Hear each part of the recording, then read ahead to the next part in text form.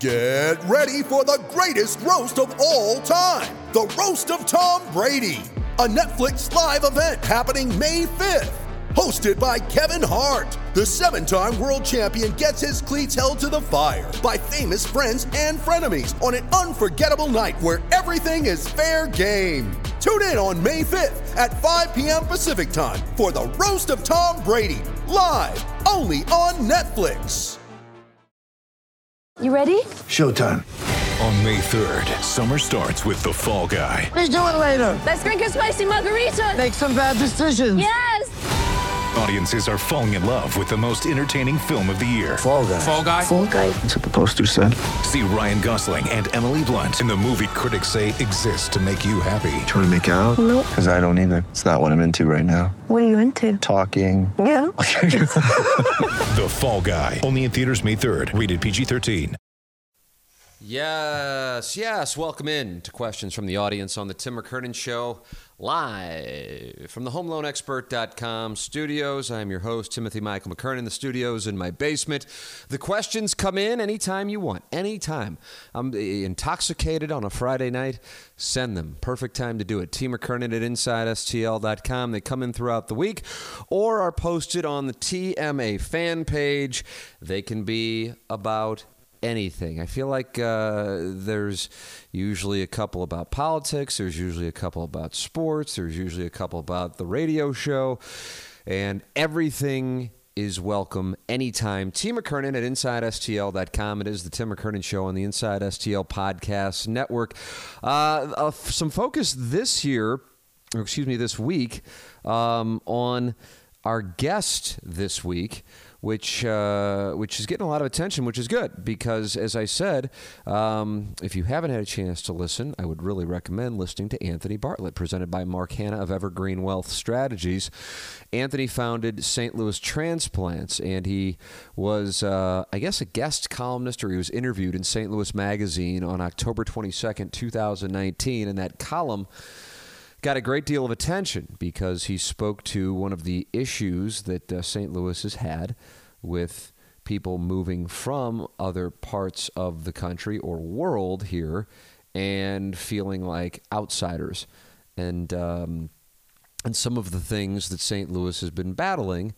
And it was one of those interviews where I could have gone on for forever with him because it's a topic that in getting the feedback from the interview, clearly a lot of people in the region care about, but he's so insightful and backed with a lot of not only statistical data, but also data based on experiences from talking with not only people, but companies about moving here. A lot of feedback, and it was greatly valued. And I think I'd like to have Anthony back on just to continue the discussion. So that conversation has led to a number of emails, and that conversation hasn't even been up 24 hours as I sit here on Monday and record this. And so I'll start with that because that is the topic of the day. And this comes from Justin. I moved to St. Charles. Oh, no, this was a different one. That's a different one. Let's see. James, I apologize. Tim, I really appreciate the segment you did about people who move here from out of town. My wife and I are not from here and moved here 4 years ago. Making friends has been incredibly hard. I've always had close friends wherever I've lived, and I've never had trouble making friends in my life until I moved here. After 4 years, I still barely have any friends to speak of. It's absolutely brutal, and I find myself wishing every single day that we could leave here and get back to where friends and family are. It's just hard because law is not a profession that lends itself to moving very easily. Anyway, it's nice to know I'm not the only person who has dealt with this. I hope this is something people from St. Louis pay attention to. I don't fully blame them. I get that they still have close friends from high school and growing up here, and quite frankly have no incentive to go out of that comfort zone and be overly welcoming. I just hate that it's like that. It really takes its toll feeling lonely and without friends all of the time. I'm going to check out the entirety of the podcast now for sure. Anthony Bartlett sounds incredibly sharp, and from what you read, he has diagnosed a lot of the issues pretty well. Thanks for the great radio every day. It's usually the best part of my day. It comes from James. I feel terribly for James. James sounds like he's having a, when we were talking about this issue, I didn't think it was necessarily to this extent, personalizing it, individualizing it, but my God, he's really struggling with it.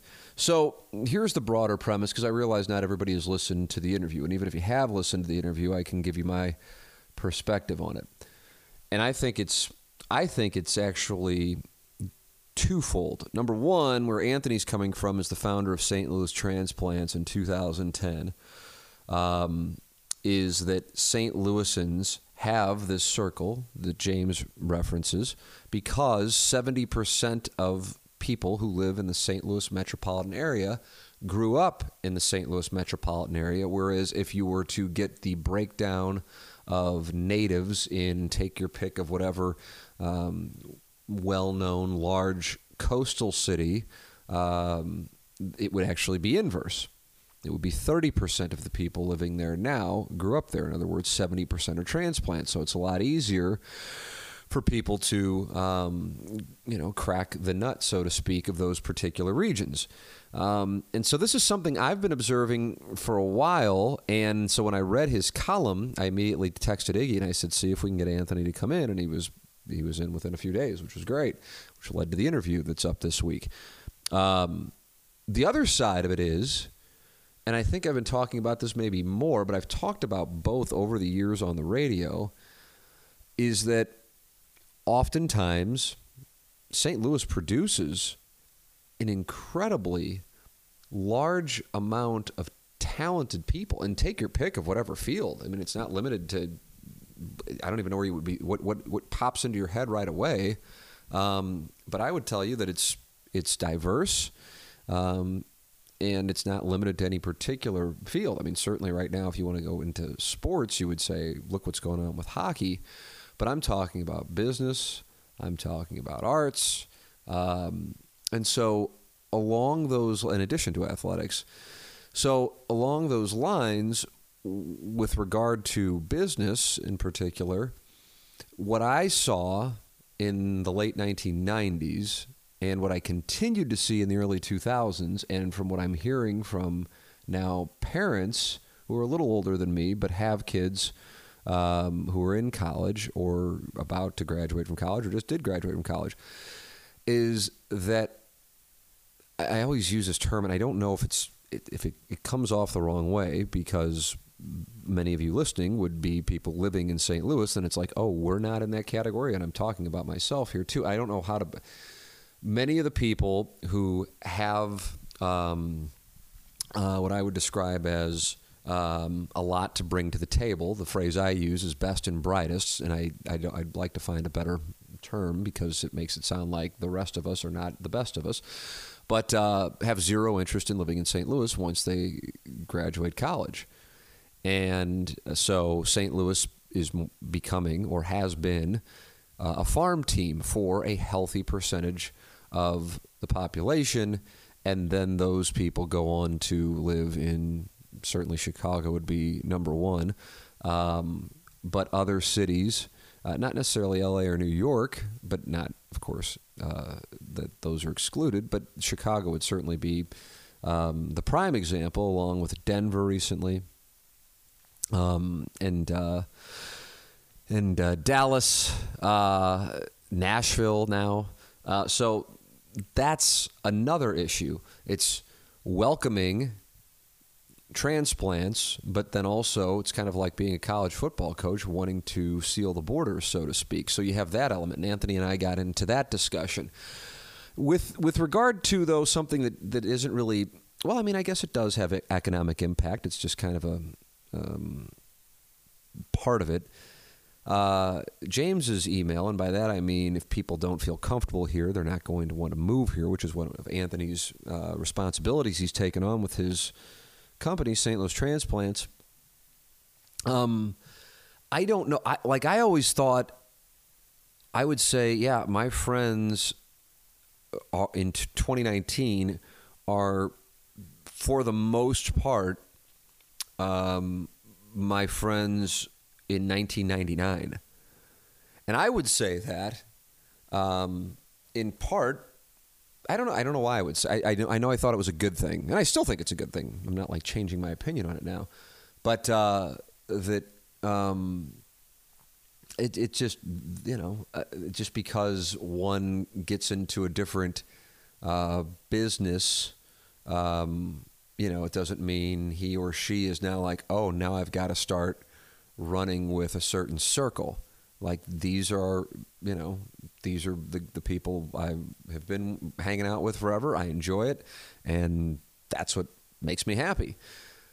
And if I lived in anywhere but St. Louis, I wouldn't have that luxury. And since so many of us still live here, as again is one of the data points that Anthony brings up with the 70% of the population is made up of natives, we're able to do that. Whereas for some of my friends who did move from St. Louis after college in particular, I will see them, around Thanksgiving or around Christmas. And that's how that process winds up working out. But what his point is that St. Louisans are proud of the city, but we're not really welcoming.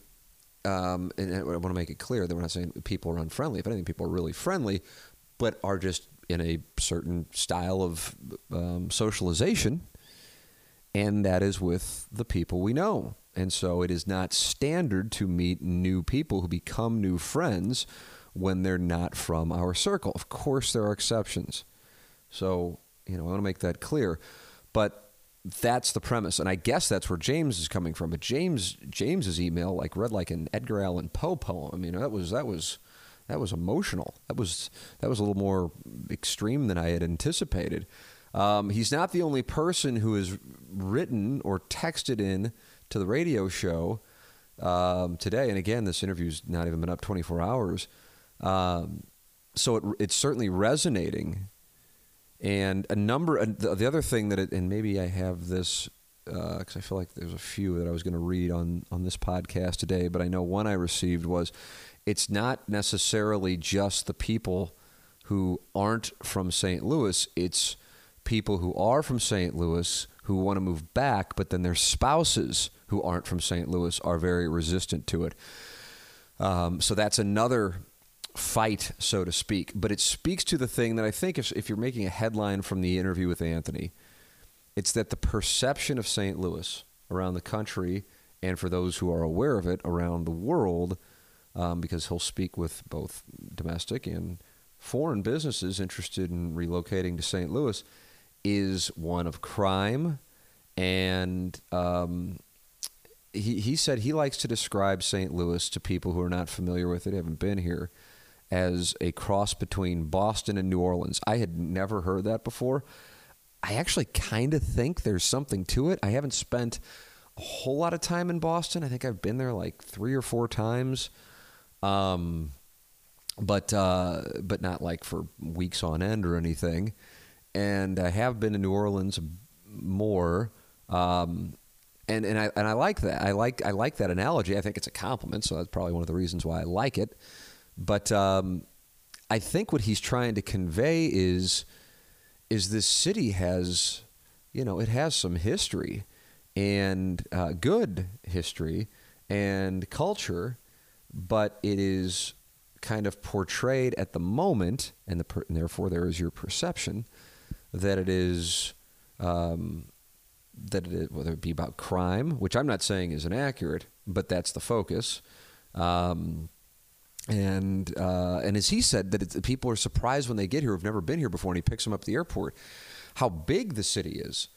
Now, if you look at the population of the city proper, as in the city itself, it's not big. But if you include the metropolitan area, it's one of the largest in the country. And so that's something that surprises people.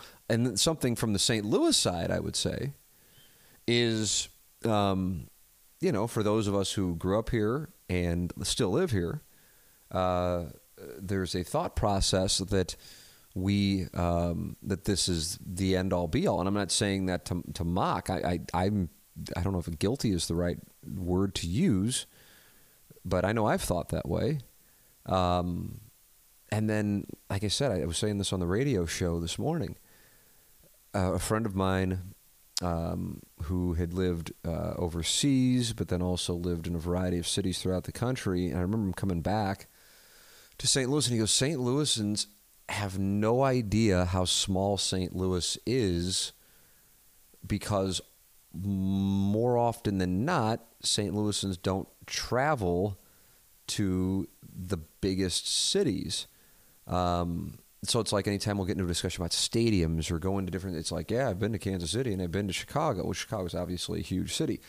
But the first time I flew into New York, first off, I didn't get on a plane until I was 21, which is bizarre. But my mom was on a plane when she was pregnant with me with a bomb scare, and so that was the end of us flying. And so it took until 97, for real, like I just turned 21, which is just nuts. But that's what it was. And so I'd never been to New York City until 2000. I remember my friends saying, people think of St. Louis as downtown, the skyline, it's a beautiful skyline. It's a signature skyline coming from the east. But you fly into Manhattan, or you fly into New York for the first time, and as you're flying past Manhattan, it's like 50 St. Louis's. And I actually think it might be bigger than that. And you don't realize. I mean, it's foreign. And then you have a number of cities that aren't, of course, as big as what you have with Manhattan and the surrounding boroughs, but that are just much bigger. And so what I like when I think about the potential for growth in St. Louis, which I think is happening and is going to continue to happen, and I'm bullish on St. Louis, is young people wanting to move here, which is a theme throughout our conversation, Anthony and my conversation, and using some of the influences from the people from around the country to help with St. Louis. And as I also spoke to, I feel like one of the things that we're lacking is, and I've said this a couple of times, is somebody who people turn to and buy into as far as a leader. And this person doesn't necessarily have to be somebody in office, although I suppose it would help. I felt like we had that, potentially anyway, with Mark Mantovani. And that's why that election was so disappointing. I mean, I realize now it's kind of like, well, obviously it was with what's transpired with Steve Stenger. But you had somebody, and it wasn't like radical change, and it wasn't somebody who's like, okay, I'm going to play a large role in turning around St. Louis County, and then I'm going to go run for governor or senator or something like that. He just wanted to take care of St. Louis County and St. Louis County executive, and that was it. I mean, he's had a great deal of success in the business world, and so he felt like that's something he could lend itself to and lend his talents to, and that was disappointing, especially how close it was. So, with that all said, I loved the conversation with Anthony, and I really do recommend it. And clearly, it's getting reaction, but not because people are mad about it. If anything, people are like, man, it was great to hear that. And I think a theme you continue to hear is this. There's a recognition, for as much as we can be self-deprecating, there's a recognition that we have something here. There's also a recognition that there are problems here. But it's just, I sense it's a different time than it was even 10 years ago, but certainly 20 years ago, where I think people just thought, we were great in the 60s and we're just going to run on that legacy because we didn't know any better. Now there's a recognition that there are issues, but there's also a recognition of a desire and real potential for change and improvement. And that's why I continue to say I'm bullish on it. And the other element of that is something that we spoke about and Anthony pointed out, and that is that you have people who have wanted to live on the coast, and now it's just so damn expensive that it's just not realistic. And that is why, because it's so expensive. And so people are going, okay, I want to live comfortably, and I can't, unless I'm making X amount of dollars, I can't live here. And so it's an opportunity So that's another part of this where I just think the climate is right for St. Louis. I really do. Let's see. So this is somewhat along those lines. This was what I was reading initially. I moved to St. Charles from East Central Illinois. So East Central Illinois, okay. In 2008, I've worked all over the metro St. Louis area since then. I love living in the St. Charles area. That being said, what's up with all the hate St. Charles County gets from people in St. Louis City and County? I've seen multiple posts on the fan page and elsewhere about how terrible St. Charles is, and I don't get it. Are people jealous? I don't think that's it. Is it perceived as backwater Hoosier land by people that dare not cross the river to come here? Is there something I'm missing because I wasn't born and raised here? That's from Justin. I do not think it's jealousy at all. I don't think it's perceived as backwater Hoosier either. I think, and this kind of speaks to the first question, that St. Louis being with as many people living here who aren't from here have just kind of running jokes. It's like joking about a high school. Whereas if you went to, take your pick of whatever large city and you mention a high school, most people are like, oh, okay, whatever. Here, it quote unquote, means something, as in, oh, you went to this high school, therefore you're from this area, and therefore I will apply that stereotype to you. Ideally in a joking manner. But it's just kind of like what area, I wish this were a live interactive program right now and I could have somebody text in areas. What area wouldn't come with some kind of like joking negative stereotype if you wanted to play that game? So like me, South City, Hoosier. Tim's a Hoosier boy. Yeah, totally fine. It's just kind of the running joke. Yet, I'd like to think that most people, I realize if you've resided in Huntley or Ladue all your life, probably wouldn't necessarily think so, but I think most people would go down to the neighborhood I grew up in and my parents still live in, and they wouldn't consider it to be Hoosier. But it's just one of those things. People don't spend time there. They just kind of joke about it. That's what it is. So with the St. Charles thing, it's just like joking about South County, joking about South City, North County. Take your pick. It's just one of those things. Okay, so now you live in Chesterfield. Oh, you're a snob. All right, you live in Ladue. Oh, you're rich and a snob. So that's kind of it. So I don't. That's how I look at it. I don't think there's hatred for St. Charles. I haven't seen that. If we're talking about on the fan page, so I don't know. I don't necessarily. Yeah, I don't think it's a case of jealousy. I don't think it's a case of hatred. I just think people have their little areas they like, and rarely. That's another thing, actually, lending itself to the beginning of the podcast. Do you have people move in St. Louis significantly from, like, if they grew up in South County, they're probably not going to suddenly move to U City. My neighborhood, and it's one of the reasons I actually love it. I'm talking about when I'm saying that's the weird thing. I haven't lived in quote unquote my neighborhood since I don't know. I guess I stayed in my parents' basement right when I came back from Little Rock and worked at KMOV.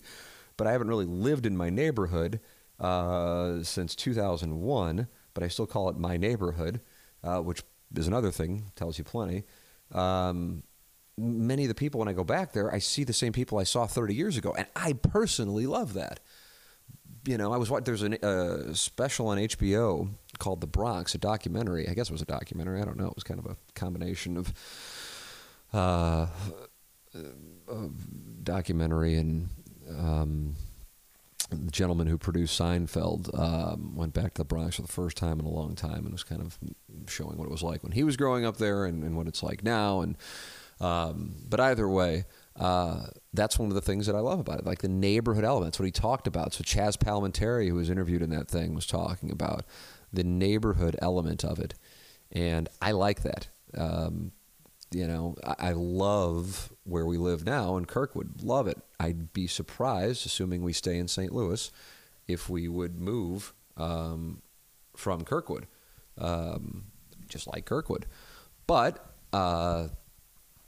it's not like a neighborhood like where I grew up. I don't think there are many left, which was kind of the theme of that Bronx documentary on HBO, which I do believe is just simply called The Bronx, in case you wanted to watch it.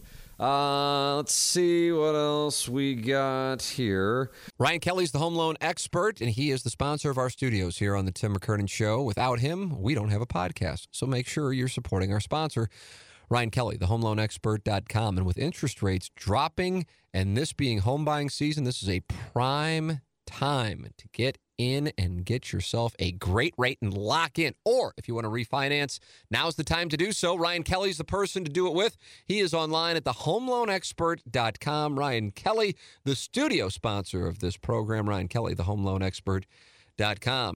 Tim, I've only been a listener since July, so if this concept has been brought up before, then I would like to apologize. Would you consider having Anna Marie's my wife, on the podcast to interview her? The subject could be anything, and I'm sure it would be a popular podcast. You could even have a cuck-style interview and have someone interview her with you in the room, unable to respond to her answers. Wow, that is... At first, I'm kind of like, okay, well, people have asked about having my dad on in particular. And I'm like, okay, so I guess we'll go along those lines with having my wife on. And then it got kind of interesting there with the final sentence, where not only am I not the one conducting the interview, but I'm sitting in the corner and I'm not allowed to respond. So with regard... having my dad on, which first off, I don't even know if he'd want to do it. We haven't talked about it. And then secondly, I feel like we'll both wind up weeping uncontrollably and it will be incredibly awkward. Maybe we wouldn't. I think about having my dad on just because he's kind of like gained some kind of legend status in the sense of a character of some capacity, because my dad gets me on my jobs and my dad owns the parking lot in the station and, you know, all the jokes on TMA. And I think that's why TMA people would like to hear from him. For people who know him, I think they know that he is a much more fascinating and likable character than I am, and I think that's why they'd like to hear him on. So that might happen. Having my wife on, I don't know, as a Stern fan, and it's not like I'm not like angry about it by any means. I always felt like when Howard has had his wife Beth in, I don't know. I feel like it's kind of like he can't, you know, it's like mob rules. Like the wives and the kids are off limits, and so, you know, even though it's not like people would be like, oh, good, here's my chance to rip Tim's wife. I mean, it would be a podcast. I'm now bringing her into the reindeer games. So I don't know. It doesn't feel good. It's kind of like, so like when Stern would have Beth on, I'd be like, everybody's kind of their best behavior and the show's kind of coming to a halt. So that's not necessarily something I'd want to do. You know, I don't know. Also, it's the first time it's ever been asked. Not to say it's wrong because it's the first time, but I don't know if there's a real interest in that. Having my dad on, that certainly is something that that people have asked about, and maybe I'll do. Part of it is, honestly, it's just like we'll always have that. You know, I think that's why, like, I wanted to have Jay Randolph Sr. on. It's one of my favorite ones we've done in the 2 years we've been doing this thing. But Jay Jr. was so, I don't know how many times he thanked me and how grateful he was. So that we had him on, which I'm like, man, it's an honor. So, you know, but I think what he was thinking, not even thinking, he said it. That's why it popped into my head, which made me then think about when people would ask about me having my dad on, was that he'll always have that. And, you know, that means something. That means something to the kids, as in the sons and daughters, spouses, grandchildren, more importantly. Like, I would love it. Love it. Love it. Maybe this is something I'll do. Just if people want me to do it, just interview their loved ones, and then you always have it. I love interviews. It doesn't like I don't have to be sitting with somebody who's in the Hall of Fame or something like that. I'm fascinated by people's lives. That's why I love doing interviews.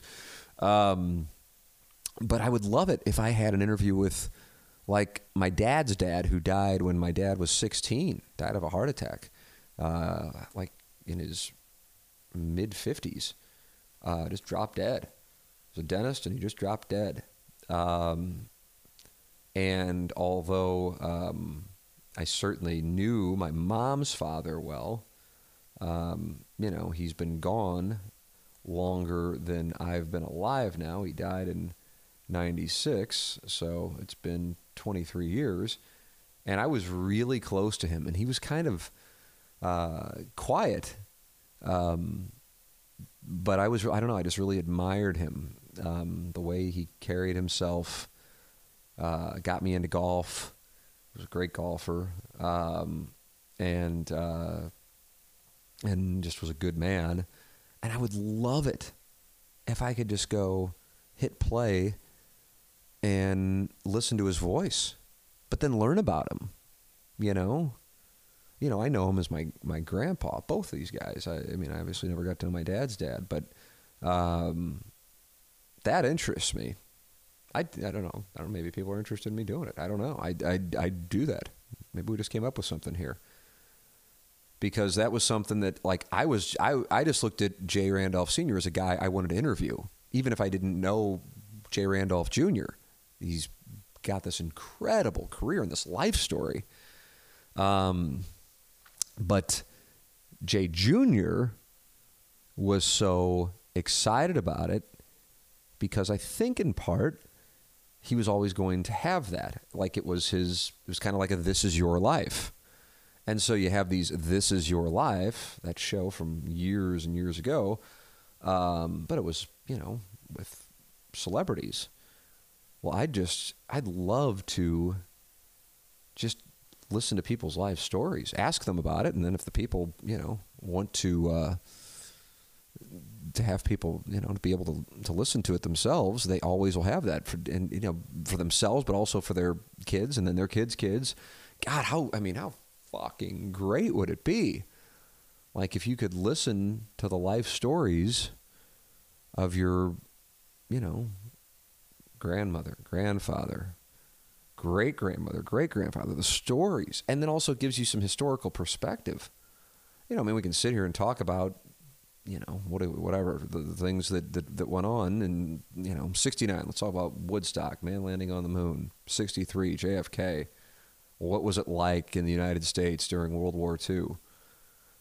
Those I'd be enamored with that, much less life experiences and perspective. See, that's the thing. That's what, so often these conversations on the podcast, people go, man, that was a great interview. And I love it. When you're on-air talent, your ego is constantly hungry. It's just the nature of the beast. However, I think I have enough self-awareness to be aware that I'm just asking essentially questions that I think anybody in a conversation would ask. So I don't really think I'm doing anything special. I'm just interested. And it doesn't have to be a case of, oh, well, this person was in the Hall of Fame, so, they're good enough to be in. I just like good story. Like, kind of obscure, but ran into somebody who I've known for a while, and at the gym, I think it was last week, and we were just bullshitting. And he told me about, I said, what are you up to? And he told me what he'd done. He'd come up with this new business, and it sounded like it was taking off. And I just kept asking him questions, and he's like, dude, I'm sure you got other things to do. And I'm like, no, I'm not being polite. I'm truly curious. It's me and him over by the fucking treadmills. But I'm legitimately curious. Because, and not necessarily about the business per se, although I recognized from what he was telling me that he had something, but more about anybody who takes a shot. And by that I mean an entrepreneur. And the risk and the thought process and that moment where you go, okay, shit, I know this is going to be tough, but you know what? I think I got something. I'm going to do it. family reactions, family support, family pushback, how it impacts your personal life, the struggles, and ideally the success. Those are the things. So you add that in along with historical references. I don't know. I'm all in. That's the stuff I could do. That's why I think people come in to do interviews a lot, or even when we just have them on the phone, they're like, okay, this will be 20 minutes or whatever, and I'll be gone. And then the next thing you know, they look up the clock and they're like, holy shit, we're not even like halfway through and we're 45 minutes in. But that's because I get enamored. I don't know if it's a flaw. I don't know. I just know that's where I am. I love to talk, but I actually, when it comes to the interviews, I love to just listen more. I listen to these podcasts, and I get irritated with the podcasts where the host starts like telling the guest all these stories about the host. And don't get me wrong. I mean, my God, if you're doing a power ranking on egos, I've got to be near the top. But I also know my place. And when we're interviewing people, now if it's a conversation with like, my peers, that's one thing. But if somebody's in it as a guest, the last thing, let me tell you about the time that I was, one under going into number 16 or what, I mean, who the fuck cares? I'll save that for questions from the audience when somebody asks about golf, like I just think, what the fuck? But maybe I'm doing it wrong. Beats the shit out of me. My point is this. The question was, would I have Anna Marie on? Probably not. Who knows? Maybe I would. I don't know. The one, if I'm going to go family, it would be my dad. Like I said, I guess the nice thing is it's not like a live radio interview. If all of a sudden it turns into, Dick Vermeil, at the podium, and it just doesn't go well, it doesn't have to see the light of day. And I can just have it for my son and for my brother's kids and maybe for their kids. I mean, how great would it be? I'm telling you, this just hit me. This is discovering idea while on the podcast. Like if somebody said, I have this interview with your grandfather, either one of my grandfathers, or my grandmas, all of them are gone now, and I could just sit and listen to that right now, be the greatest. Be the greatest. Or even an interview with, somebody who's still around, but they're going through something at this particular moment. You want to be able, it's like it's like a journal. It's like a diary entry, except, you're not sitting down to write it. You have somebody conducting a conversation. I don't know. I'm kind of into this. I just, because like I'm sitting here thinking, I scour podcasts for interviews that will just, I leave the interview either just like, holy shit, I can't believe what I just heard, or like inspired. And I love them. I can't get enough of them. I mean, who's I listening to? God, it's probably up on my phone right now. I was certainly listening to Conan and Zach Galifianakis recently. Just pull it up on my phone here, just out of curiosity, because I always like to try to recommend. Edward Norton on with Joe Rogan. I guess Norton's doing this this press tour, and so he was on. What was he on? He's on Rogan and one of the other ones I subscribed to.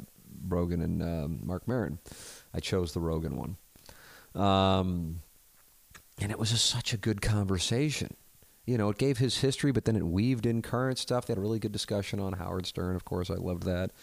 So I don't know, man. I love that stuff. But one of the things they talked about was, with regard to Stern, is that without him and what he did, in particular with Sirius, but also he would do like the hour-long segments when he was doing terrestrial radio, podcasting probably, I don't want to say it wouldn't have been born, that would be ridiculous, but does not have a lot of the caliber of long-form interviews it has now. It let people know that even in what is certainly a shorter attention span society with social media, that there is absolutely a market for long-form conversation.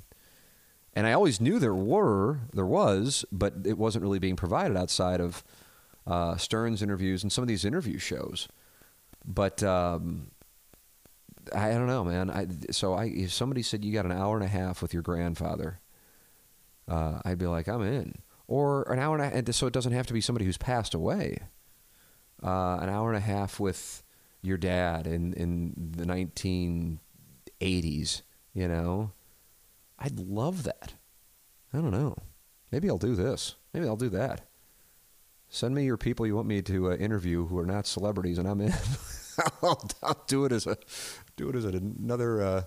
Because I could sit there and say you got 3 interviews today, and here's the backstory, and then they come in, and I don't have to know them. I'll just ask questions, and now you have the, and now you, the relative, has the has it forever, and that means your kids will have it forever, and you'll always have that. And I don't know. I kind of like this. Somebody's to steal my idea. I should edit this out. But I'd love to do it because I love having conversations with people. I'll get done with a lunch anytime. Not anytime, but like 99% of the time. Somebody I didn't know. And then I'll just sit there and I want to bullshit with them. God, I really enjoy doing this. I really enjoy just bullshitting with people. So I don't know. Who knows? But I think I would have my dad on. That might happen soon. I don't know. He might not want to do it. He might go, Timmy, I don't want to do that shit. I don't know. Nobody wants to hear from me. The hell are you doing? God, can't you get somebody else? Could be that, or it could be honored. And then he could wind up getting emotional. He gets emotional. And I don't know if I don't know. And then, you know, it's if somebody doesn't like any of the other podcasts I've done, this one, any of the interviews, and they rip me, or they rip the guest, or they rip the format, or whatever, fine. But like a shot at the family, that's tougher to turn the other cheek on. So like if people said, or my dad said something that was not considered to be whatever, I'm not talking about like, oh God, we can't have him come on because he's going to say something offensive. Not that, but just something where somebody's like, God, he said that. That came off the wrong way. That would bother me. Tim, you said something and you sounded like an asshole. That's fine. I've heard that for 20 years. Say it about somebody I love. That's a different ballgame. I don't know. What do you think? What do you think on all of this, actually? T. McKernan at InsideSTL.com.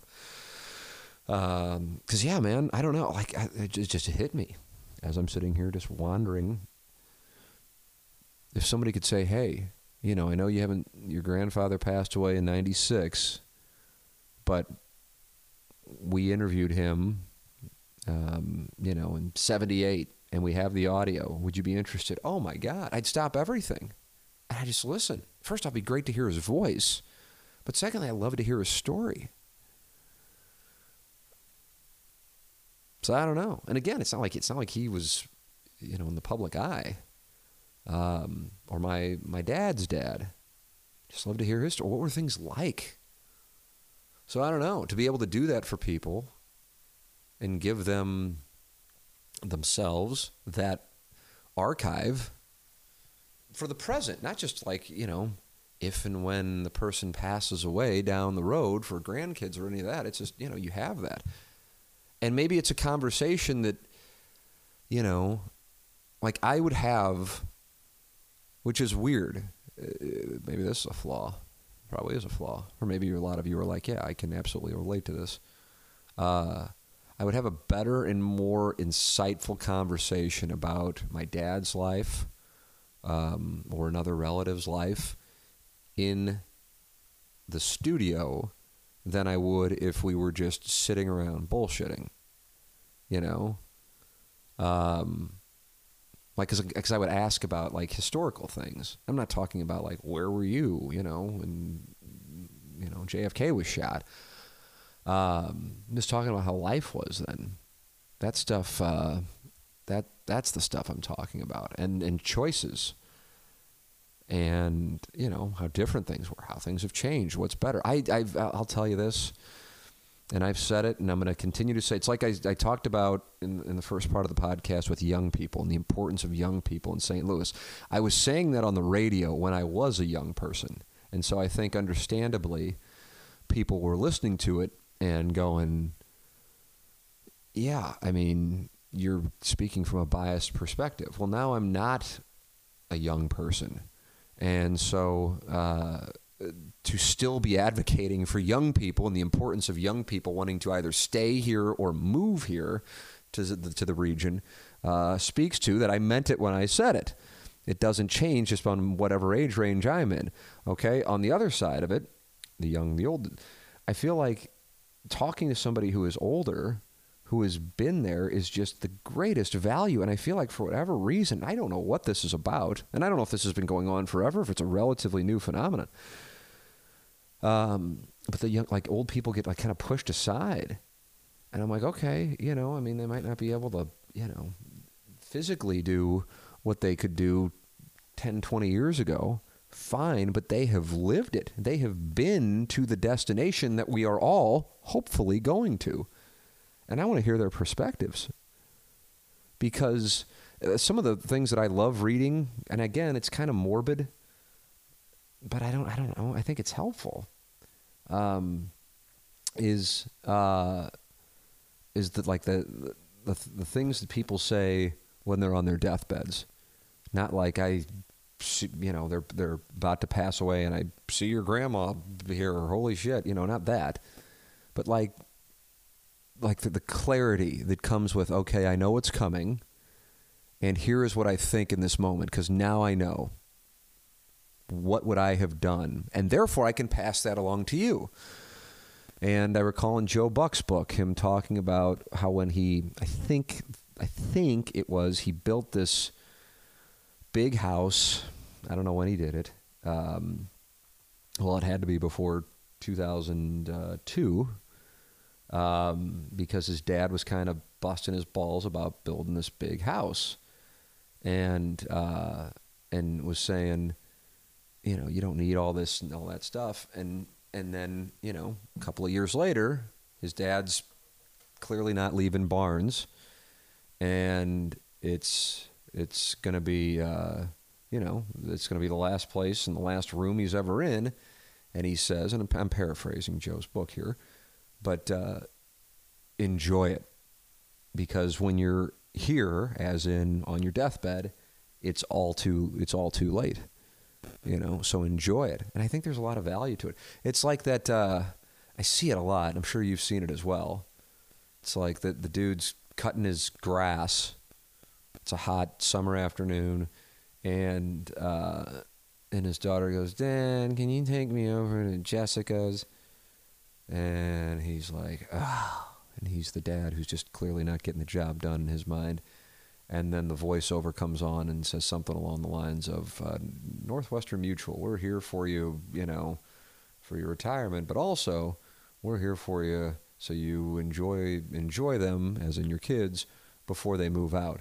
Kind of like, and then he's building a pool. That's the whole thing. Now, of course, there's financial responsibility that comes in this. I'm not just saying, hey, everybody needs to build a pool now because you have kids and you're going to dread when they move out, or maybe you're really looking forward to them moving out. I don't know. But the premise is to not delay happiness. That's what I'm saying. But again, it's not an all or nothing proposition. But, you know, it's like I talk about with the Plowhawk and I were talking about this during a commercial break today, and I don't even know how the hell I think it was caller Ellen who called in and said she kind of regrets getting a dog. Now, caller Ellen, I believe, is in her 50s, and she said she got the dog in her late 40s. She does not have kids. Don't believe she's been married. And so for the first 40-some-odd years of her life, all she's had to know, especially since, like, you know, getting into the workforce, is she can pretty much do what she wants to do without having to go, oh, who's going to watch our kids or who's going to watch our dog? And so the regret wasn't, I don't like the dog. She said, I love the dog and I do anything for the dog, but I also now am experiencing things that I didn't have to experience before, and that's what I regret. That was on me that I did that, because I was comfortable with having the freedom, and then that changes. And she said, and it's for a dog, not for a person, so that's the difference. Although there are plenty of people who love their dogs just as much, if not more. So anyway, the Plowhawk and I got into it. I said, I think one of the reasons why I am such a happy father and just love it is because and it wasn't strategically, is because I, how old was I? 40? When Jameson was born, yeah. And, you know, it wasn't mapped out this way. And there's certainly downside that comes with having a child, your first child, when you're 40. But for me, I really enjoyed the hell out of my 30s in particular. Certainly there were some rough spots with having to deal with some bullshit with regard to radio over the decade. That was absolutely the case. But man, I mean, I enjoyed it. And I kind of feel like I don't want to say got it out of my system at all, but I enjoyed the ability to have that fun. And the Plowek was saying, yeah, I have a lot of friends who like had their first baby when they were 22 and they resented the baby because of it. So, you know, I mean, there's a big difference, wide delta on 22 and 40, but that stood out to me. So anyway, that's what I'm talking about. I'm talking about delaying happiness and then also getting to experience things. Mark Hanna of Evergreen Wealth Strategies. Can't emphasize enough how important it is to have a financial advisor. But then it's not just any financial advisor. It's somebody who knows but cares. Again, plenty of people can know but cares. And Mark Hanna helps everyday people every day get their finances organized. You can call him at 314-889-0503. That's 314-889-0503. Or go online to evergreenstl.com. His name is Mark Hanna. He is with Evergreen Wealth Strategies. And I can tell you from getting to know Mark here over the last year that this is a first-class person who has your best interests at heart, and just calling him at 314-889-0503 is going to make you feel better, and you're on the right track. Mark Hanna, Evergreen Wealth Strategies, 314-889-0503, or go online at evergreenstl.com. All right, let's turn our attention to the TMA fan page questions. Remember, you can always email in your questions, McKernan at InsideSTL.com, or you can post them on the TMA fan page in the questions from the audience thread. Subscribe to the podcast, support the sponsors, be a part of the podcast with your questions every week with questions from the audience. Let's take a gander here. This is in reference to last week's interview. Lewis Reed, president of the Board of Aldermen, who was our guest last week, said something on your pod that stuck with me when discussing how younger folks are unwilling to compromise. Specifically when he mentioned that they have to get all of what they want or it's a loss. Do you think that we're so deep down the path of polarization that future generations will not know how to compromise? On the contrary, do you believe that the next wave of kids coming out of school will be jaded watching, quote, adults act like farm animals and take it back in a civil direction? Great question, Brett. Well, let's start with your initial statement regarding what Lewis Reed said.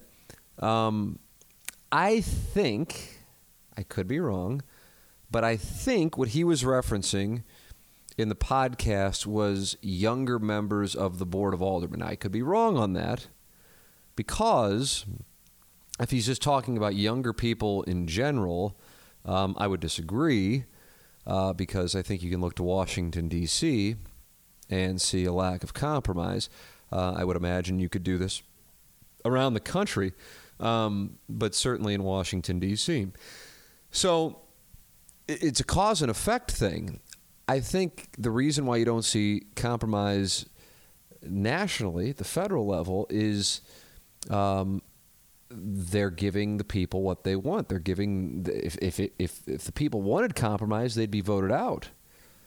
So it's dig in, don't compromise. Even though people say they want compromise, that's not necessarily what is being shown in the ballot boxes.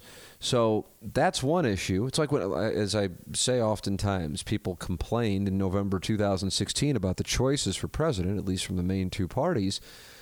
And while I'm sure plenty of people did not support one or the other during the primary process, clearly millions did, and so therefore the people, the majority of the people, got what they wanted.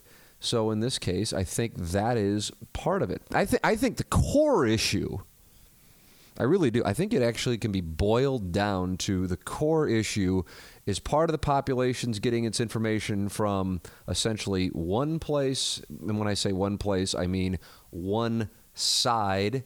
And the other part of the population is getting their information from another side, so to speak. So when the two interact, as in somebody who's getting information from one side interacts with somebody who's getting information from the other side, they look at the other one like they're crazy because they're operating off of a set of facts, quote unquote, that are foreign and in the mind of the other person, not true. And so how can you have a conversation when you're not dealing with what you believe to be the same facts? So let's break it down to baseball. Man, I really don't think it would be a wise move for the Cardinals to sign Marcell Ozuna to a 5-year, $120 million deal. I don't know. I'm just throwing something out arbitrarily here. Please don't break down the math on the thing, okay? But that's where I am. And you're sitting there going, well, hold on a second. I see that he hit 52 home runs and had 130 RBIs. And I'm going, well, I have right here that he hit 30 home runs and missed, part of the season. How can we have a conversation based on, and that, while it sounds simplistic, I think at the core is an issue that can't be overcome at this moment. And I don't feel like it gets enough attention because in order for it to be given attention, it would have to be provided by the very outlets that are practicing it. So they'd be calling themselves out for the business model. But I really do believe that's the core issue. I really do. So with that said, with regard to how our children, how our grandchildren will view compromise, anytime this kind of topic comes up, I say what I think, which is it's going to take something probably tragic to bring the polarized American population back together. And maybe I'm wrong on that, but I'm telling you, as I'm recording this, we are essentially a year away from Election Day, which is a day that has been circled for people around this country at this point for 3 years. And what takes place not only on that day, potentially the days leading up to it, but specifically that day, and then the day after will be signature moments in this country's history. More so than previous elections and days after previous elections. Certainly, there are, of course, exceptions. Don't get me wrong. I mean, we have an example within the last 20 years with what happened in the 2000 election and how that played out for months. But I'm talking about the impact and then where it goes. And it's I was reading an article earlier today. This is another. Everything's always just a digression. New York Times. Oh my God, liberal. New York Times, and it's data, so it's not opinion pieces. If I get into opinion pieces, I'm out. But let me pull it up because I had it up and I was reading it earlier. And I remember thinking this in 2016. But when you read or see, take whatever, and I don't think I don't think this stuff has the proverbial bias. The poll numbers, and there are a bunch of different places doing polling on whether it's President Trump's approval rating or who has a higher chance of beating him in 2020. They're national polls, and when it gets down to November 2020. It's irrelevant. Why do you say it's irrelevant? Well, when I lay it out, you'll be like, oh, and plenty of you probably already know where I'm going with this. Well, let's just start with this. Which way do you think the Electoral College is going to look when California's color goes up? Do you think it's going to be red or blue? Do you think it even matters what goes on between now and November of 2020. And what do you think it's going to look like in take your pick of damn near every southern state, damn near every Midwestern state? We can already color most of them in, with the exception of the ones that really determined the election last year. And so that is where the data that I read from this article today in the New York Times stood out to me, because while nationally, like the popular vote, Donald Trump may be losing to Joe Biden and maybe neck and neck with Elizabeth Warren, and they also included Bernie Sanders, whereas I just don't think that's live. And by that I mean I don't think that is a chance. I would include Pete Buttigieg in here instead of Bernie Sanders. But with that, and I don't know how that's overlooked, but okay, maybe I'm off the mark on this, is that what matters is how are these polls looking? What are these approval rankings in? And how are these polls for Biden versus Trump and Sanders versus Trump and Warren versus Trump in Michigan, Pennsylvania, Florida, North Carolina, Arizona, Wisconsin? That's it. That's it. That's it. That's what's going to determine the election. I mean, you can talk all you want wherever you are. If you're not one of those states, odds are it just will not matter. Now, whether one likes the system or not is not necessarily what I'm discussing here. What I'm saying is get poll numbers from those states. And when you get poll numbers from those states, that's what actually matters. So in reading from this article in the New York Times, again, this is dated today, November, as I'm recording this, November 4th, 2019, across the 6 closest states that went Republican in 2016, President Trump trails Joe Biden by an average of 2 points among registered voters, but stays within the margin of error. Mr. Trump leads Elizabeth Warren by 2 points among registered voters, the same margin as his win over Hillary Clinton in these states 3 years ago. The poll showed Bernie Sanders deadlocked with the president among registered voters, but trailing among likely voters. The results suggest that Ms. Warren, who has emerged as a frontrunner for the Democratic nomination, might face a number of obstacles in her pursuit of the presidency. The poll supports concerns among some Democrats that her ideology and gender. I'm surprised to read that. I'm being serious when I say that I'm surprised to read that, including the fraught question of likability, and I'm even more surprised by that, could hobble her candidacy among a crucial sliver of the electorate. And not only does she underperform her rivals, but the poll also suggests that the race could be close enough for the difference to be decisive. In the national polls, Mr. Trump's political standing has appeared to be in grave danger. His approval ratings have long been in the low 40s, and he trails Mr. Biden by almost 9 points in a national polling average. But this is what I was talking about at the beginning. As the 2016 race showed, the story is quite different in the states that can be battlegrounds. Democrats would probably need to win 3 of the 6 states that I listed earlier, Michigan, Pennsylvania, Florida, North Carolina, Arizona, Wisconsin, to win the White House, assuming other states voted as they did in 2016. Now, it's an outcome that's not at all assured, as they point out. And this New York Times results...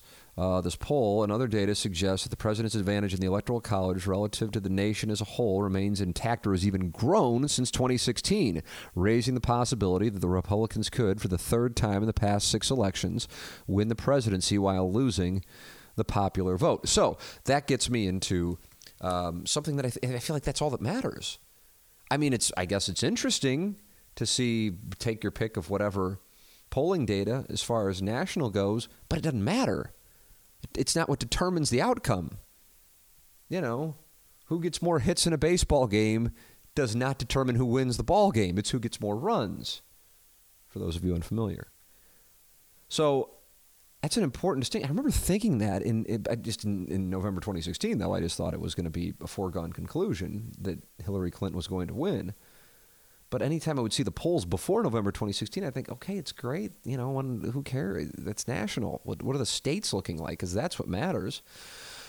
So pay attention to that if you're really paying attention to any of this. But that's what matters. So going back to politicians disagreeing and lack of compromise and the people getting who the people want, gentleman by the name of EJ posts under Brett's question, random theory, but I think a portion of the inability to compromise could come from the fact that most families have 2 children nowadays, as opposed to our parents' and grandparents' generations with 3, 4, 5 kids when you were forced to compromise. It's interesting, again, but that would be saying that there's a lack of compromise and it's limited to younger people. And I'm just, that's building off Lewis Reed's premise and then interpreting it as he meant younger people. And I think he meant younger people in the Board of Aldermen, and by that I even mean not even necessarily younger per se, so much as just not as much experience. Because what Jack Danforth wrote was that, and this is 13 years ago, is a lack of compromise is causing Washington to experience gridlock, and he cited religion as being a major reason for that. If you are on the side of God, how can you possibly compromise God's will? Being a very nutshell version of what he wrote, and saying that is a real problem because there are people who actually think they are on the side of God based on what political party they're in. So you kind of have a tough time compromising if you think you're on the side of God. And again, this is coming from a gentleman who is a minister. So with regard to this, I don't think that's the premise. Now, taking it just for the sake of taking it and running with it, I don't know on that. At this moment, I am the father of an only child. My wife and I only have one child. We have no idea if we'll have more. I think we'd both like to, for those of you doing a People magazine feature on me. But we were told we weren't going to be able to have one. So the fact that we have one was kind of an upset. Therefore, having 2 would be seemingly mathematically unlikely, but who knows? But either way, we're thrilled that we were able to just have one. But it's something I'm cognizant of. My wife's an only child. I'm the oldest of 4. But my sister is close to 14 years younger than me. And so our interaction, it was, it was when she was, at a point where she was, 5, 6, 7 years old, I was already in college and not living in the house. So, I think that there may be something to that, but I think the bigger issue is more about people, again, going back to getting information that is the opposite or is not consistent with or the way stories are presented than the people who are on the other side. And I watch it and I see it and it drives me up the wall, so I kind of turn away from it. Like there are, I'll tell you this, not that this is really that fascinating, but I know that it goes on. If there's breaking news at night and I want to get the latest and the networks are not breaking into programming, and I flip on a network and you see one of your standard kind of opinion shapers, like the smug, and it doesn't matter which one we're on here, just kind of mocking and shitting on the person from the quote-unquote other side is, again, these are, the ship sailed on these being news outlets a while ago, but, that's, I suppose, what I still, in my mind, would think they are, but I didn't realize they're not. I can't watch it. I'll see certain faces pop up, and Tucker Carlson, Sean Hannity, and Don Lemon. Those are the 3, and I can't. So it's not just left or it's not just right. Those are the 3, and I'm just it doesn't matter what's going on. I realize I think the Fox News ones are not live. Maybe they are. I don't know. As I said, I'm not a loyal viewer. I'm pretty sure Don Lemon is live, and I just can't do it. It's like this. I don't know. But it's again. The people are getting what they want. But God, I just, and I'm going to go down into the weeds if I start going off on this tangent, especially when all you asked was a pretty simple question regarding what Lewis Reed said. So I'm going to try to pump the brakes on it, but it tilts me because I think it's, because I truly believe it is the root of the problems. I truly believe it. And I do not believe, for example, that this is Fox News' fault only. I do believe that there was a conscious effort 20 plus years ago to balance it out in their minds or create a business model that would bring people to the table who felt like, if it was the byproduct, I think, of the Bill Clinton era, felt like everything was being spun from a left standpoint. And then I think now it's just been exacerbated on both sides. I think CNN saw Fox News' business model for the Obama era, and now we're just implementing a similar strategy for the Trump era.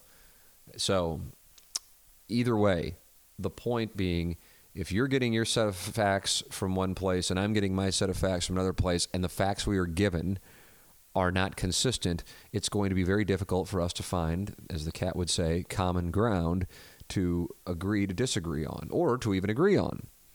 And that's the core issue. So therefore, it makes compromise difficult. It's a long-winded way of saying misinformation, disinformation, manipulation of information makes compromise difficult, because somebody on the other side is looking at, what in the hell are you talking about? And I also think, and I haven't had anybody really say this, not to say it hasn't been said, but I'm just trying to think about it in podcast interviews, and maybe it has been said. But that if you're on the other side, that it's not like you even understand, or that you go, yeah, these are good people, we just disagree. Like John McCain's famous line during the 2008 presidential election, where a woman stood up and said, well, I'm really worried about Barack Obama because he's she said Muslim or Arab, and you can't trust him. And he took the microphone away from her and said, no, ma'am. No. He's a good man, loves his family. We just happen to have a number of disagreements regarding which way we should take this country. I just thought it was one of the most honorable moments. I feel like that is oftentimes, not even oftentimes, I don't even know if it exists. I know it has to, but you just don't see much of it. So I don't know. So that's what I think the root of the compromise issue is on that. I don't know. I'd like to follow up with Louis Reed on that and see what he was talking about, because I don't think this is a young versus old thing at all. All right. Next up is this question from Matthew. Some may know him as Matt, who bowls at Hanks.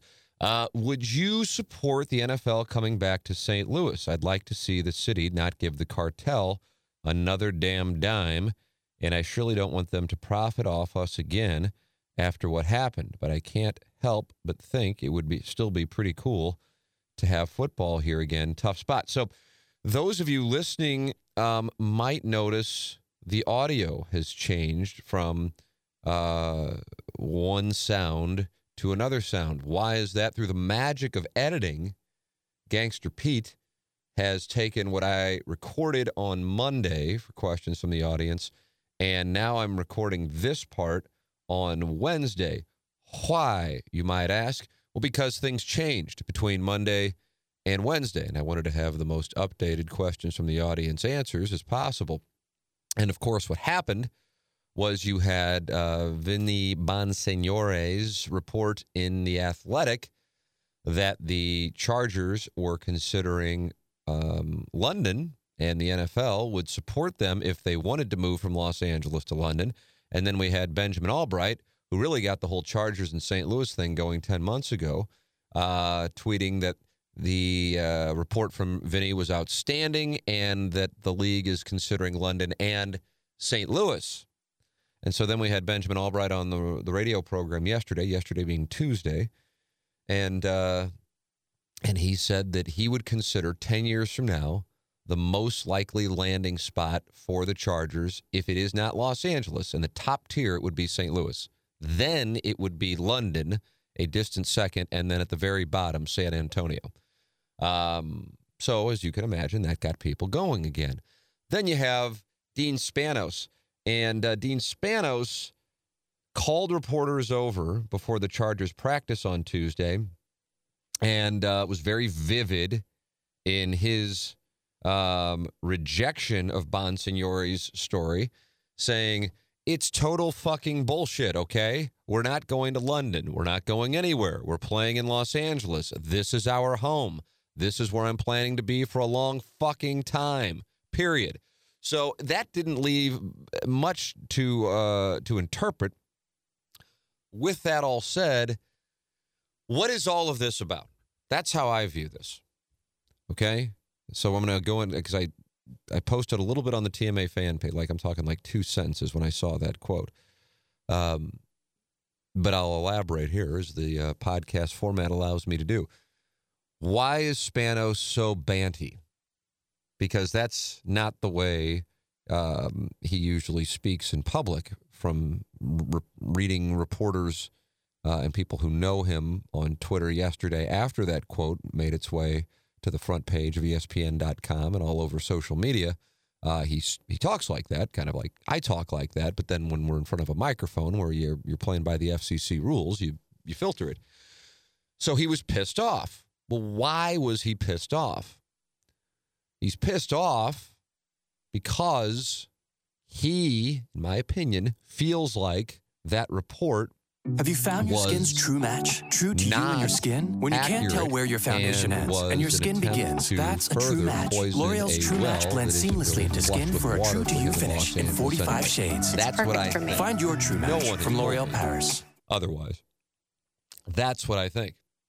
I can tell you that they had a stadium tour within the last couple of days, and the Spanos family was present in Los Angeles.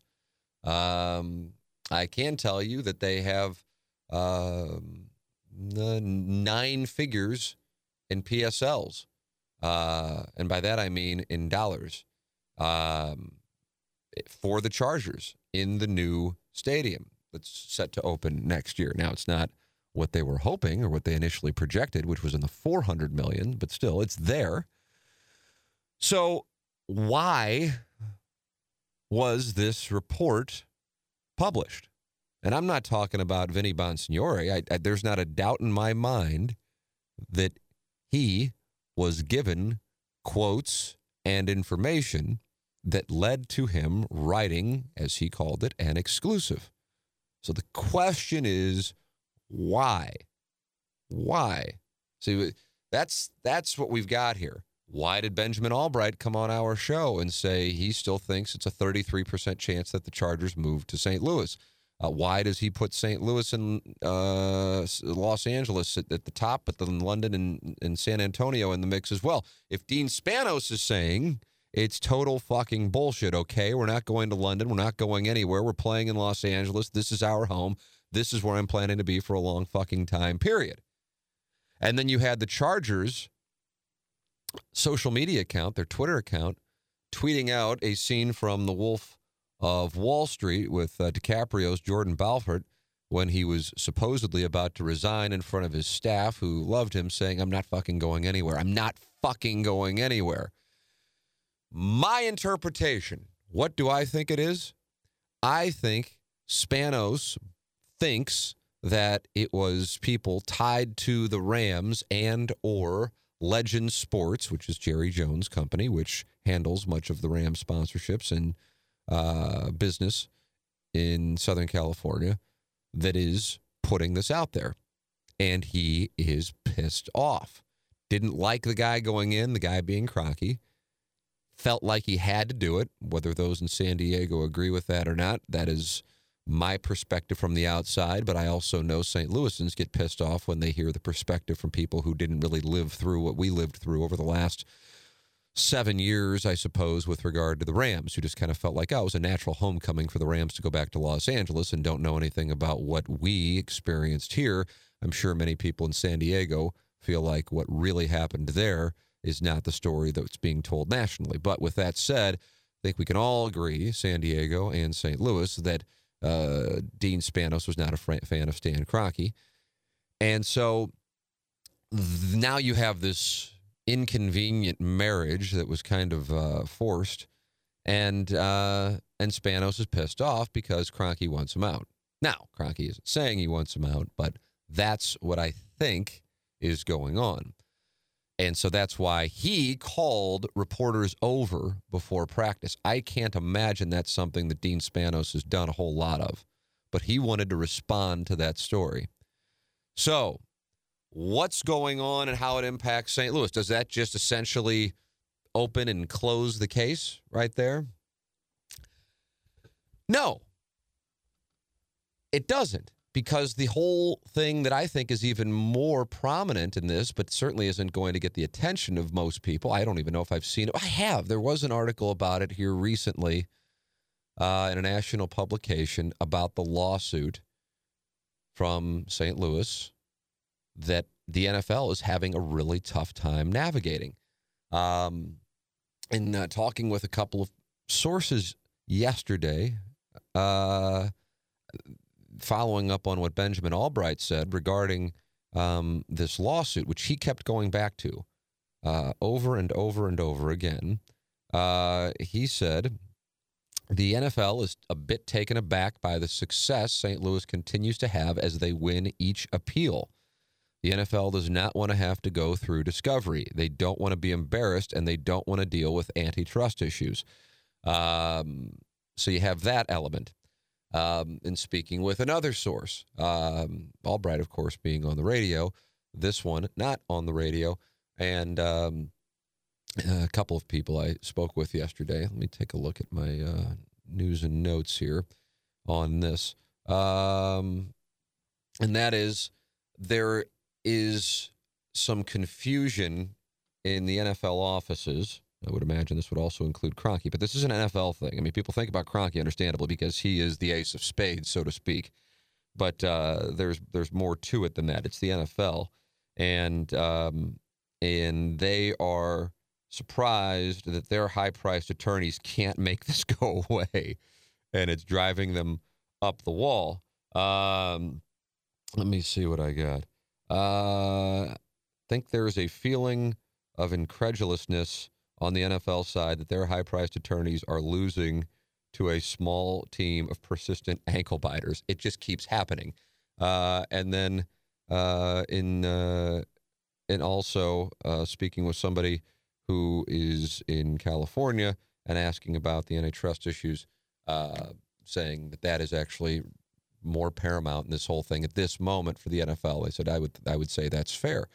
And so that's the thing that listen, I get it. It's not as titillating. If I weren't, I don't know if obsessed is the right word, but so just enamored with feeling like I know there is this huge story that is bubbling beneath the surface that could gain national attention, that really the chapters of the book over the last, I don't even know, decade have been leading up to the point that it could just absolutely erupt.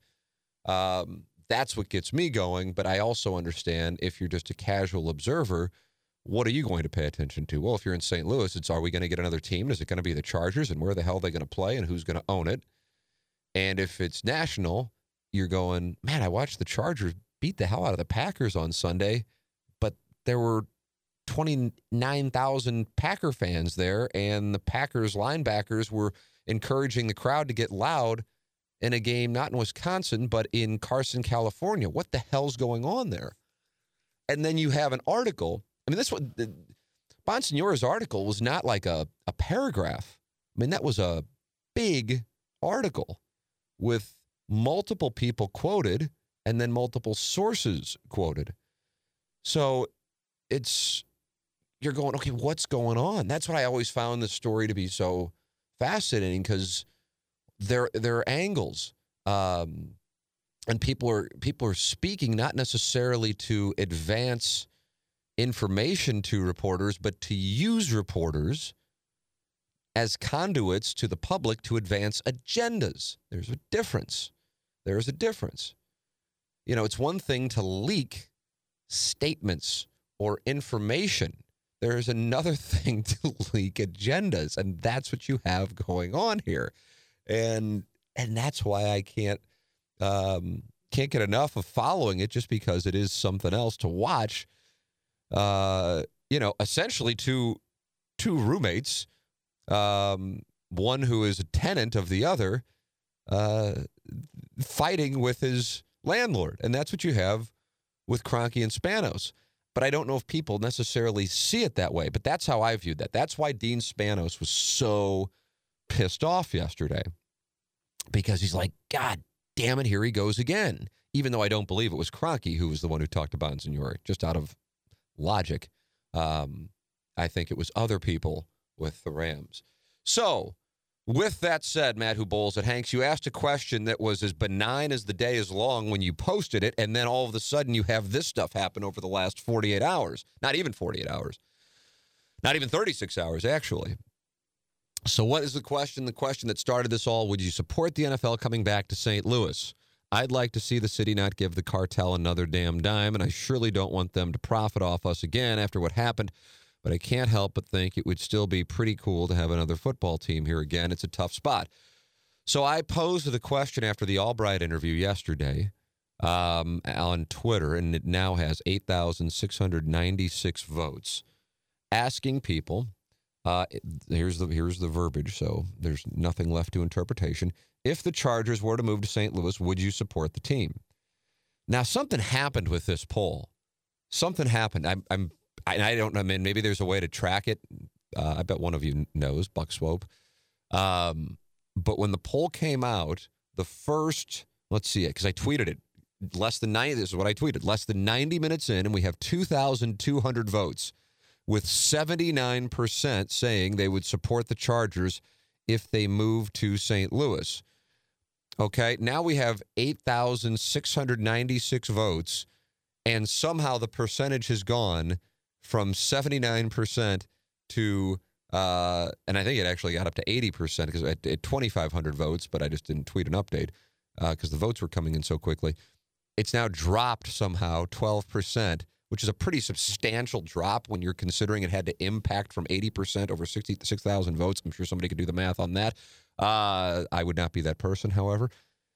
That it's now 68% yes, 32% no. So something happened, and I'm not sure if this, I would say, well, if this got to Chargers fans, but who are they? who are the Chargers fans that would have skewed this, go, oh, there's a poll in St. Louis. First off, the poll doesn't mean a damn thing. It's just kind of what I do every once in a while. I like to get the pulse of the community. But something happened to move it that much. It was kind of weird, but neither here nor there. Either way, more than 2 out of 3 people say they would. Would I? Yes. The answer is absolutely. I don't even hesitate on that. Why? Because if it were to happen, if we're to play the hand out, this would be a hell of a lot different than what led to the Rams' arrival here in their first game in St. Louis in 1995, but all that led up to it starting back in the early to mid-'90s. And really, the way that all played out was, and I really would recommend going back and listening to the interviews with Gene McNary, who was the county executive at the time. He's been a guest on the podcast. And Vince Schamel, who was the mayor at the time. And they still dispute what happened. Because I asked Schamel about what McNary said, and he said that's not true. But McNary said that not only was he ready to build a stadium in Earth City, where I gather near where Hollywood Casino Amphitheater is, or Riverport, as many call it, and also was going to get an NBA team. And he kept saying it was the Spurs, which really surprised me. But, I mean, these are his words. He was in this studio in the chair that I'm sitting in right now. And then he said that Vince Schamel was told by the power brokers in the city limits that if you do this, your political career is over. And that's what killed it. And Schamel called McNary and said, let's meet. And they met at the MAC downtown. And that's when it died. And that's when the Cardinals, even though they hadn't left, essentially were about to leave. They might not have known it because that was going to end any chance of them getting a stadium in St. Louis. And then a few years later, you have expansion, and it was supposedly a foregone conclusion that St. Louis would get what wound up going to Carolina, and then what wound up going to, and the bigger surprise, Jacksonville. And now you have a building, the Dome, built with no team. So at that point, it's time to bend over and take whatever you can get, and that's how you got the tier clause, as in the first tier clause that allowed the Rams to leave years later when the Dome wasn't even remotely close to one of the top tier stadiums. If anything, I haven't seen a game in Buffalo. I've seen a baseball game in Oakland. I haven't seen a football game in Oakland. That's where the Dome is in the pecking order of stadiums in the NFL, in my experience. and I would gather in those around the NFL, and so that was that. So if St. Louis doesn't have what happened in 87 with the Cardinals and in 92 with expansion, I don't believe they give the top-tier clause to the Rams, which then led to all of this. Why do I bring that up? Because I believe the lawsuit that is going on right now would really be the only reason why there is some consideration for St. Louis getting another team. The question is, how would it play out? Would Dean Spanos still own the team? So Dean Spanos might plan on being in Los Angeles for a long fucking time, but that might be because somebody cuts him a check to be in Los Angeles for a long fucking time, as in buying Dean Spanos out or buying a large minority position in the Chargers with the understanding that the Chargers now have to move. That's a theory, and it would be a St. Louisan or somebody who would understand that they're building a stadium in St. Louis. But again, who is the thing that you have to pull yourself back from when you start having these conversations is who is going to build a stadium? How is that going to actually play out? How is it going to be funded? How realistic is that? And I don't have the answer. I can tell you this, that over the last week or two, it's actually over the last month or so, I had people, independent of each other, privately, wanting no attention for it, just were more curious about it, contacting me and saying, hey, the Taylors are interested in buying land north of Market Street. It's more expensive to buy land north of Market Street, especially since MoDOT's is handing them land where the renderings initially were, which was just directly to the west of Union Station, to the east of where Harry's was, to try to specify it. And what's going on here? And the theory was they're buying up this land to look at building a stadium that would be big enough to house both an NFL team, a 60,000-seat stadium, and then an MLS team. And then I saw the new renderings last week, and they were north of Market Street, so that information was correct. Not that I was surprised. It was too many people with credibility to be BS. But they weren't for a 60,000-seat stadium. However, just because renderings change doesn't mean that is the finality of it. So I do think that it's odd that you have Taylor Twellman, who would be in the know, tweeting out a couple of weeks ago, I understand that the NFL basically just offered the Chargers to St. Louis. You have Benjamin Albright, who has been accurate on the relocation issue well before the Rams moved to Los Angeles, saying this, and his relationship in Denver with the Cronkies, Josh. And then you have somebody telling Vinny Bonsignore all of this stuff about the Chargers moving to London, and then you have Dean Spanos not just denying it, but calling reporters over to motherfuck the story. There's too much there, but I don't have an answer. I can't go, okay, I know what's going on. They have Queen Jack suited. I can't call out the hand. I can just tell you that something isn't adding up. So to answer the question, Matt, that you posed, yes, I would like to see the NFL back here, and I would further it by saying you don't want to give money to the cartel, and I'm sure many of other people feel that way. But what I'm telling you is if this were to somehow happen, and I am much lower than 33%, like Benjamin Albright says, but I do think something is going on. But if it were to happen, it would be a much different deal and a better one for St. Louis than the one that was put together when they moved the Rams here in 1994 to start the 1995 season. So maybe that gives you some peace of mind to hear it that way. So with that said, great question, updated. Now back to different audio as Gangster Pete edits in my answers from Monday to other questions. Let's see. James Carlton of the Carlton State Farm Insurance Agency is my insurance agent. So this is a first-hand endorsement of James Carlton and his staff in Webster Groves. 314-961-4800 or go online at carltoninsurance.net.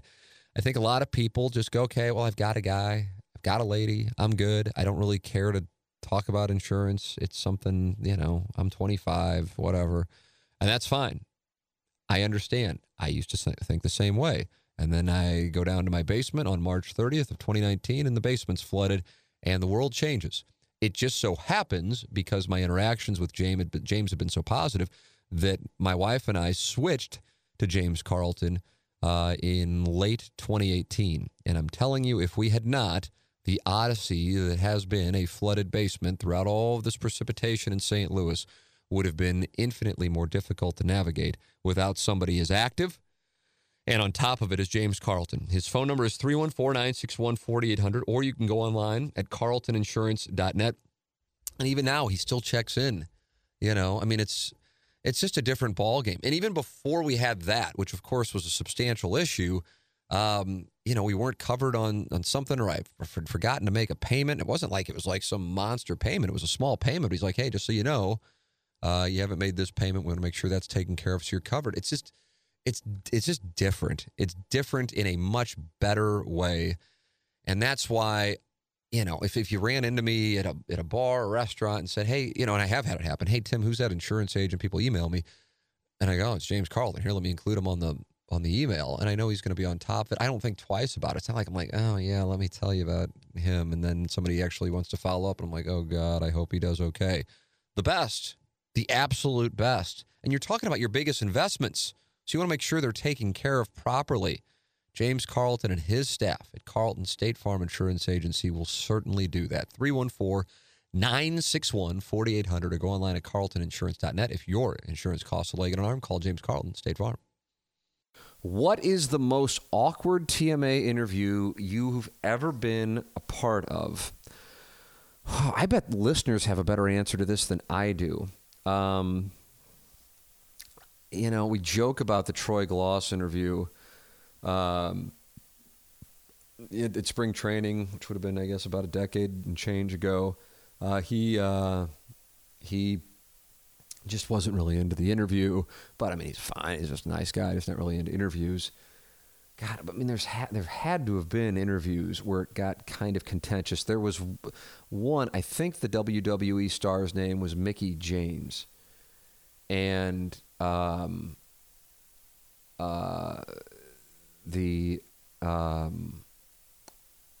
the course of the interview, Doug discovered that she had done naked photos, but I don't know if they were intended to be released. I don't know. Either way, when you do these radio tour interviews, which I'm totally against, because I think they just make for usually boring interviews, and you're on the clock, and the person's done like 10 before they get to you, and they still have to do 10 after they go through you. I mean, it's just not good stuff. That there's a PR person listening. And when Doug brought these pictures up, which he did from an innocent standpoint, the PR person goes, okay, that's enough. We're going to have to wrap it up right there. So that was incredibly awkward, entertaining, awkward. I think that might have happened with Elizabeth Berkley when they said specifically you could have this is Jessie / from Saved by the Bell / the star of Showgirls, and she was promoting something, and the PR conversation with whether it was producer Joe or Iggy was, she'll come on, but she will not answer questions about Showgirls. And I don't know who asked about Showgirls. I really don't. I suppose it could have been me. I don't think it was, but who knows? Doesn't really matter. Right when that was brought up, the PR person jumped on. So we've had that. We've had ones where we've gone long and the PR person jumps on.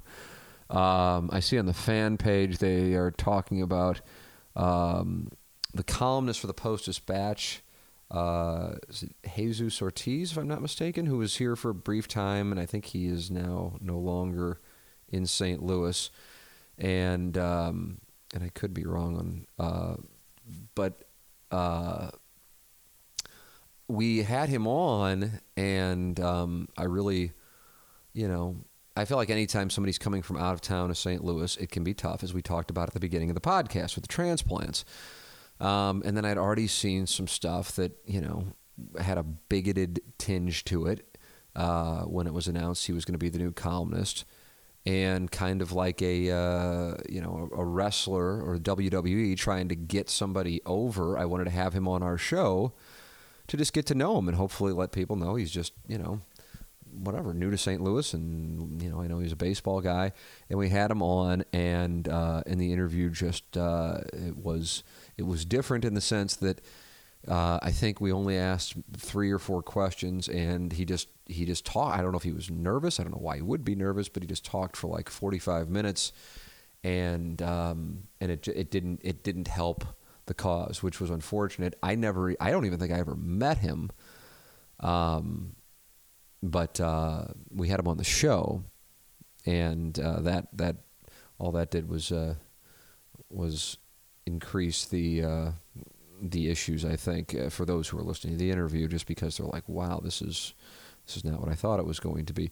Let's see. Golf related, what's in your bag? So since I didn't play, it's from Danny, since I didn't play for 10 years, I had to get new clubs when I started to play in 2016, and my swing in 2016 when I got back into playing was not remotely close to what my swing is now. Anna Marie, we were in Las Vegas for my 40th birthday in 2016, and we were both playing around at Top Golf and taking pictures. Anna Marie was swinging, God bless her, in her skirt, and there I am in my jeans, and I see the swing, and I go, oh my God, what the fuck is that? That's horrible.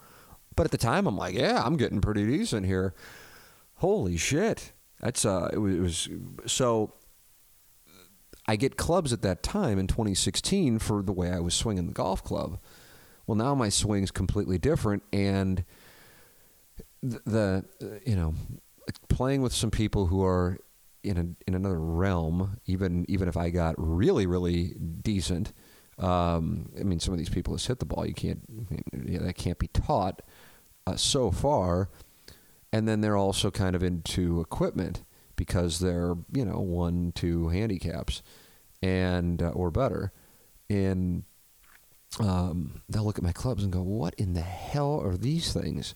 Because they were essentially, I don't want to call them beginners clubs, but they were clubs for somebody getting back into the game after not playing for 10 years. And I just need new clubs.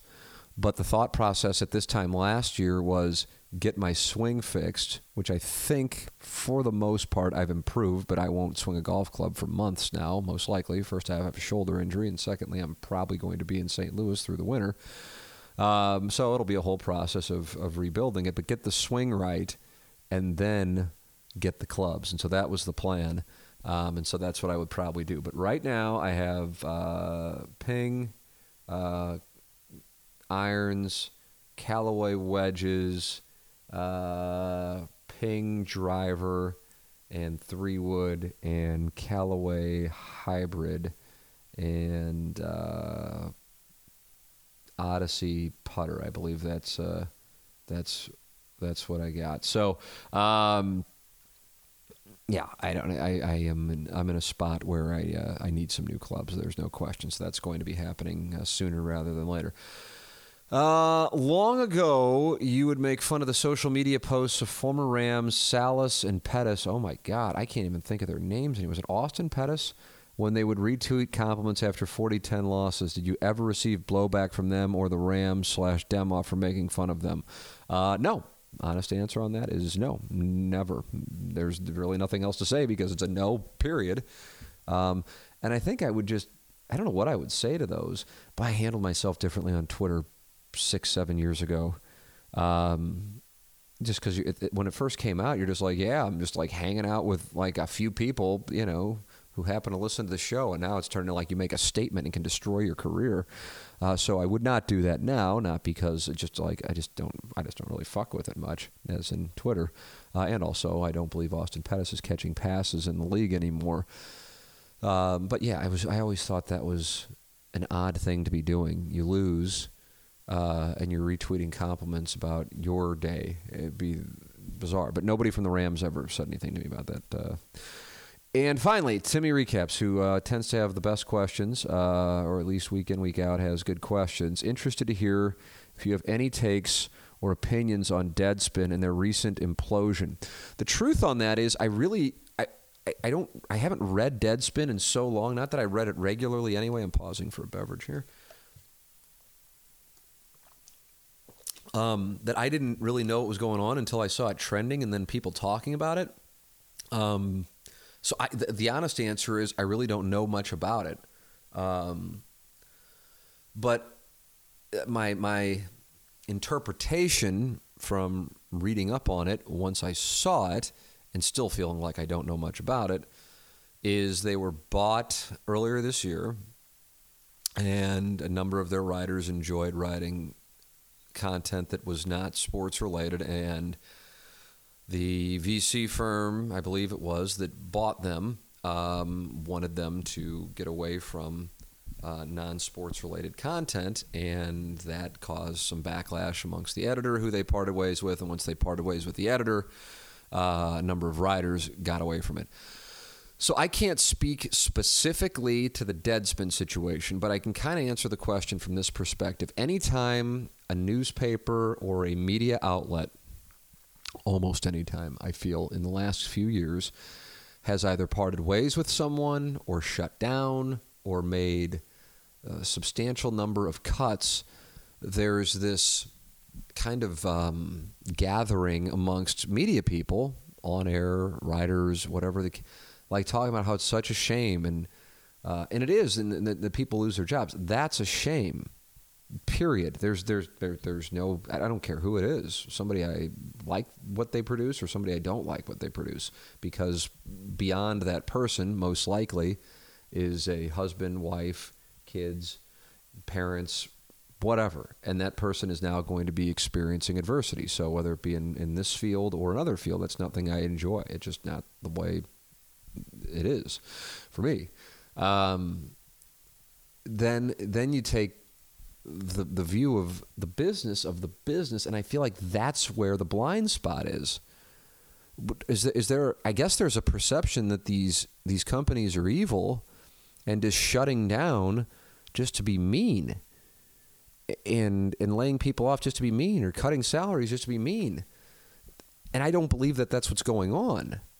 So, because I've been on that side of the desk, and I know what it's like. And so when you make cuts, it's almost always mathematically based. You'll have exceptions, of course, but almost always mathematically based, financially based. And so if the revenue isn't there, the company's obligation, if it can't turn it around on the top line, on the revenue side, is to make cuts. And so if you're in this business and you think somehow you're going to be the exception to what is impacting damn near everyone, and has been for a while now. I mean, I spotted, not that this was brilliant even, local TV. I mean, I think I was late to the party, but some say I was ahead. I remember Mike Bush saying it when he was in on the podcast. Local news was going the direction it was going in 2005. I didn't really care for it. It didn't pay me as much as radio, and I didn't want to continue to do something where there was really no place for me to go outside of just like kind of holding on. And I think if I would have stayed around for 5 more years, I would have been laid off. And I guess, I don't know, I was in my 20s then. I might have gone, man, I got fucked over. But now I see it and I go, yeah, things change. And so what I think the goal has to be is to adapt to the change. And if you can't, then you have to adjust. But it's not personal. Oftentimes, let me put it this way, it's just financial. But it's like we joke about on TMA about somebody loses their job in sports talk radio, and then inevitably there's the column, where they'll talk about how they got fucked over. But it's not so, and so then usually the owner, the general manager of the station, who has something to lose and isn't really interested in engaging in that crap, doesn't say anything or issues a statement and avoids it, and then it makes it look like, because they're not saying anything, that they have something to hide, and then the owner is the bad guy or the GM's the bad guy. But in reality, it's usually not the case. If you generate revenue, if you're responsible for generating revenue, and you conduct yourself professionally, I don't care what industry you're in, you're going to have a home. And it's kind of that simple. So from afar, I'm saying, with regard to, I don't even want to specify to Deadspin, because that has some, I gather, some emotion right now. But media as a whole, when you see this, oh, what a shame, another paper's getting rid of its staff, or another TV station's getting rid of this. Okay, yeah, I mean, it is. It is a shame. It is. But it's not like the way that's portrayed, at least the way I read it, is, oh man, they got fucked over. We have to earn our keep, and I'm not talking about media. I'm talking just in general. If you don't generate revenue, if your existence on the company's payroll cannot be tied to revenue, you are replaceable. And when I say this sometimes I think people look at me like, wow, you're an asshole. And then other times people are like, God, thank you for saying this. I don't know. I'm not saying it for any reason outside of this is the way that it has been in my experience. That's it. And so speaking specifically to radio and television, that's the game. But I think it's the game in any business. Now, I realize, like, if you're working at the drive-through window at some place, then, you know, it's probably not, your presence isn't going to impact the top line, but they need people to work the drive-through window. And then if you're, you know, a CEO of a business that's losing money, I would imagine the board's going to make a move. If you're in charge of programming for a station that relies on ratings, and the ratings continue to decline, odds are they're going to make a change there. It impacts revenue. If you are in charge of sales for a station and the sales are declining, they're probably going to make a change. It's not personal. And if you're good, you're going to get a job somewhere else. I'll tell you how you don't get a job somewhere else. You go and you bitch about it and act like you were fucked in a public forum, because people pay attention to that stuff. Who wouldn't? It'd be irresponsible to not pay attention to it. I'm telling you, if I haven't not in the management capacity any longer. It's not something that I am even looking for. But I'm telling you, if I were in management, and I'm like, oh yeah, that person interviewed really well, but holy shit, look what's going on when they're on Twitter. And I'm not talking about politically. I'm talking about how they conduct themselves. You know that. So that's. But when it gets down to it, if Deadspin were generating revenue like it expected to when it was purchased, then they wouldn't be messing with it. But it's not. Something wasn't working. Again, and I don't even know this. This is just kind of this is economics. This is business. This isn't really tough, you know. So, yeah, I looked at that from afar, and I thought, okay, they're chastising their bosses or their boss. They're inviting criticism of their advertisers. Holy shit! That's what pays the bills. That's what gets paychecks. So I think, and you know, there's value in dissension, but I always value the dissension behind closed doors and said respectfully. So, you know, unless somebody then somebody brings it public. Different ball game. Now now that's been made public, but you aren't the one to make it public. If somebody else does, okay, well now it's on, and then you have a choice how you want to handle it. But in this case, like I said, man, when it comes to media, there are certain things that are thriving. By the way, podcast spending continues to increase across the board.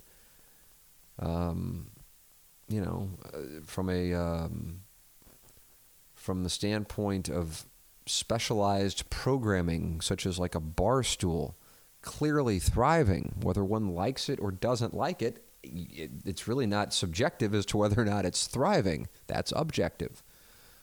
The subjective part, whether or not you like the content.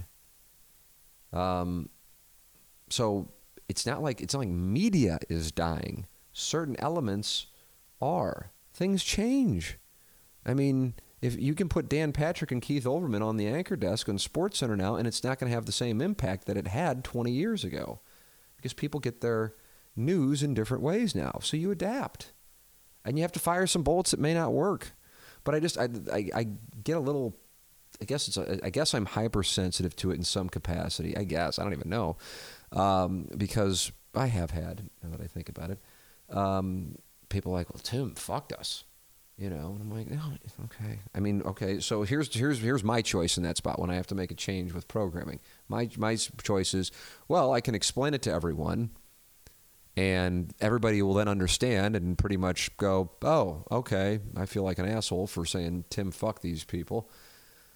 Because what I'm going to do is say, okay, all right, unfortunately, but I haven't had it happen where people make it public. That's why it's never happened that I've had to come over the top with the information that is the information that matters, which is revenue. But if you're going to say, Tim, fuck, okay, well, if you were bringing in the revenue that you were supposed to bring in, you'd have a show. Period.